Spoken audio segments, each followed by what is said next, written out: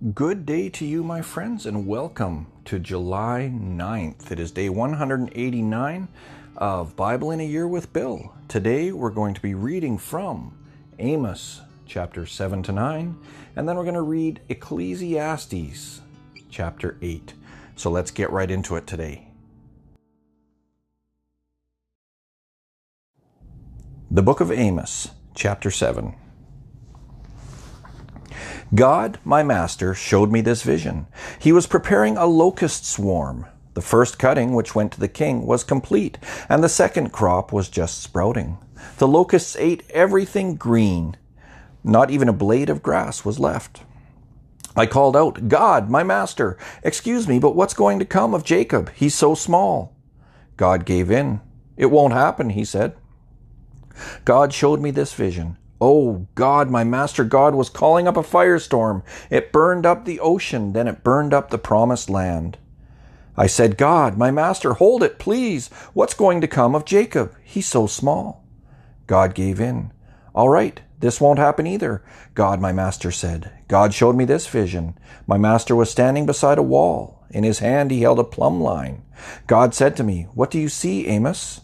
I said, A plumb line. Then my master said, Look what I've done. I've hung a plumb line in the midst of my people Israel. I've spared them for the last time. This is it. Isaac's sex and religion shrines will be smashed. Israel's unholy shrines will be knocked to pieces. I'm raising my sword against the royal family of Jeroboam. Amaziah, priest at the shrine at Bethel, sent a message to Jeroboam, king of Israel. Amos is plotting to get rid of you, and he's doing it as an insider working from within Israel. His talk will destroy the country. He's got to be silenced. Do you know what Amos is saying? Jeroboam will be killed. Israel is headed for exile. Then Amaziah confronted Amos. Seer, be on your way. Get out of here and go back to Judah where you came from. Hang out there. Do your preaching there. But no more preaching at Bethel. Don't show your face here again. This is the king's chapel. This is a royal shrine. But Amos stood up to Amaziah. I've never set up to be a preacher, never had plans to be a preacher. I raised cattle and I pruned trees. Then God took me off the farm and said, Go, preach to my people Israel. So listen to God's word. You tell me, don't preach to Israel. Don't say anything against the family of Isaac. But here's what God is telling you.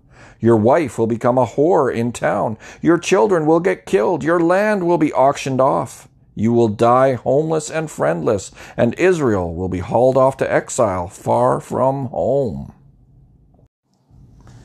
Amos chapter 8. My master God showed me this vision, a bowl of fresh fruit. He said, What do you see, Amos? I said, A bowl of fresh, ripe fruit. God said, Right, so I'm calling it quits with my people Israel. I'm no longer acting as if everything is just fine. The royal singers will wail when it happens. My master God said so. Corpses will be strewn here, there, and everywhere. Hush! Listen to this, you who walk all over the weak, you who treat poor people as less than nothing, who say, When's my next paycheck coming so I can go out and live it up? How long till the weekend when I can go out and have a good time?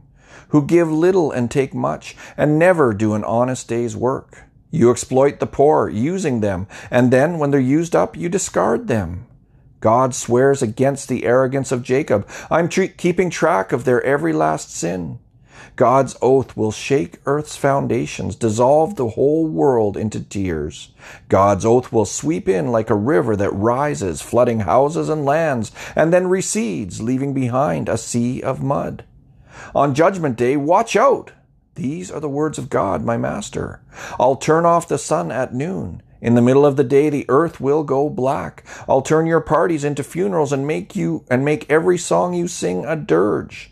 Everyone will walk around in rags with sunken eyes and bald heads. Think of the worst that could happen. Your only son, say, murdered. That's a hint of Judgment Day. That and much more. Oh yes, Judgment Day is coming. These are the words of my master God. I'll send a famine through the whole country. It won't be food or water that's lacking, but my word. People will drift from one end of the country to the other, roam to the north, wander to the east.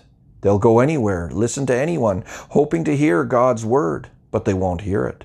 On Judgment Day, lovely young girls will faint of word thirst. Robust young men will faint of God thirst, along with those who take oaths at the Samaria Sin and Sex Center, saying, "As the Lord God of Dan is my witness, and the Lady Goddess of Beersheba bless you." Their lives will fall to pieces. They'll never put it together again. Amos chapter 9. I saw my master standing beside the altar at the shrine. He said, "Hit the tops of the shrine's pillars, make the floor shake. The roof's about to fall on the heads of the people, and whoever's still alive, I'll kill. No one will get away, no runaways will make it. If they dig their way down into the underworld, I'll find them and bring them up. If they climb to the stars, I'll find them and bring them down. If they hide out at the top of Mount Carmel, I'll find them and bring them back. If they dive to the bottom of the ocean, I'll send dragon to swallow them up. If they're captured alive by their enemies, I'll send sword to kill them. I've made up my mind to hurt them, not help them. My master, God of the angel armies, touches the earth, a mere touch and it trembles. The whole world goes into mourning. Earth swells like the Nile at flood stage. Then the water subsides like the great Nile of Egypt. God builds his palace, towers soaring high in the skies, foundations set on the rock-firm earth. He calls ocean waters and they come. Then he ladles them out on the earth. God, your God, does all this. Do you Israelites think you're any better than the far-off Cushites? God's decree. Am I not involved with all nations? Didn't I bring Israel up from Egypt, the Philistines from Caphtor, the Arameans from Kir? But you can be sure that I, God, the Master, have my eye on the kingdom of sin. I'm going to wipe it off the face of the earth. Still, I won't totally destroy the family of Jacob. God's decree. I'm still giving the orders around here. I'm throwing Israel into a sieve among all the nations and shaking them good, shaking out all the sin, all the sinners. No real grain will be lost, but all the sinners will be sifted out and thrown away. The people who say, nothing bad will ever happen in our lifetime, it won't even come close. But also on that judgment day, I will restore David's house that has fallen to pieces. I'll repair the holes in the roof, replace the broken windows, fix it up like new. David's people will be strong again and seize what's left of enemy Edom, plus everyone else under my sovereign judgment, God's decree. He will do this. Yes, indeed, it won't be long now. God's decree. Things are going to happen so fast your head will swim, one thing fast on the heels of the other. You won't be able to keep up. Everything will be happening at once, and everywhere you look, blessings. Blessings like wine pouring off the mountains and hills. I'll make everything right again for my people Israel. They'll rebuild their ruined cities. They'll plant vineyards and drink good wine. They'll work their gardens and eat fresh vegetables, and I'll plant them on their own land. They'll never again be uprooted from the land I've given them. God, your God, says so.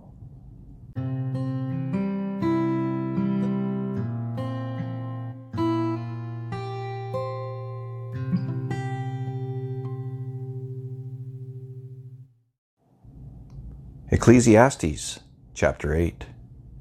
There's nothing better than being wise, knowing how to interpret the meaning of life. Wisdom puts light in the eyes and gives gentleness to words and manners. Do what your king commands. You gave a sacred oath of obedience. Don't worryingly second-guess your orders or try to back out when the task is unpleasant. You're serving his pleasure, not yours. The king has the last word. Who dare say to him, "What are you doing?" Carrying out orders won't hurt you a bit. The wise person obeys promptly and accurately. Yes, there's a right time and way for everything, even though, unfortunately, we miss it for the most part. It's true that no one knows what's going to happen or when. Who's around to tell us? No one can control the wind or lock it in a box. No one has any say-so regarding the day of death. No one can stop a battle in its tracks. No one who does evil can be saved by evil. All this I observed as I tried my best to understand all that's going on in this world. As long as men and women have the power to hurt each other, this is the way it is. One time I saw wicked men given a solemn burial in holy ground. When the people returned to the city, they delivered flowery eulogies, and in the very place where wicked acts were done by those very men. more smoke indeed. Because the sentence against evil deeds is so long in coming, people in general think they can get by with murder. Even though a person sins and gets by with it hundreds of times throughout a long life, I'm still convinced that the good life is reserved for the person who fears God, who lives reverently in His presence, and that the evil person will not experience a good life. No matter how many days he lives, they'll all be as flat and colorless as a shadow because he doesn't fear God. Here's something that happens all the time and makes no sense at all. Good people get what's coming to the wicked, and bad people get what's coming to the good. I tell you, this makes no sense. It's smoke. So, I'm all for just going ahead and having a good time, the best possible. The only earthly good men and women can look forward to is to eat and drink well and have a good time. Compensation for the struggle for survival these few years God gives us on earth. When I determined to load up on wisdom and examine everything taking place on earth, I realized that if you keep your eyes open day and night without even blinking, you'll still never figure out the meaning of what God is doing on this earth. Search as hard as you like, you're not going to make sense of it. No matter how smart you are, you won't get to the bottom of it.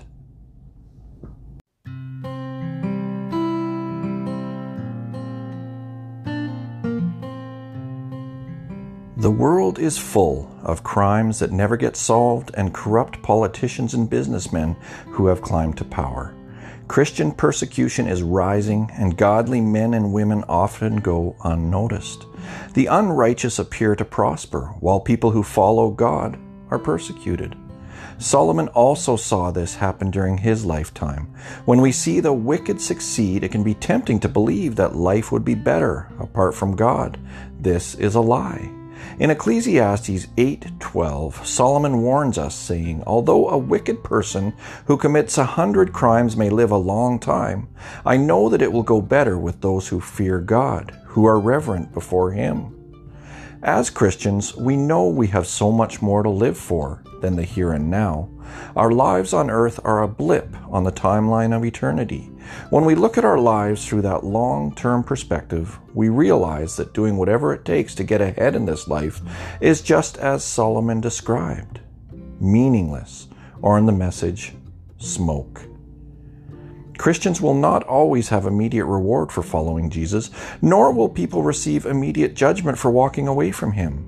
But despite what hardship we may endure, a relationship with Jesus is worth far more than any temporary prosperity.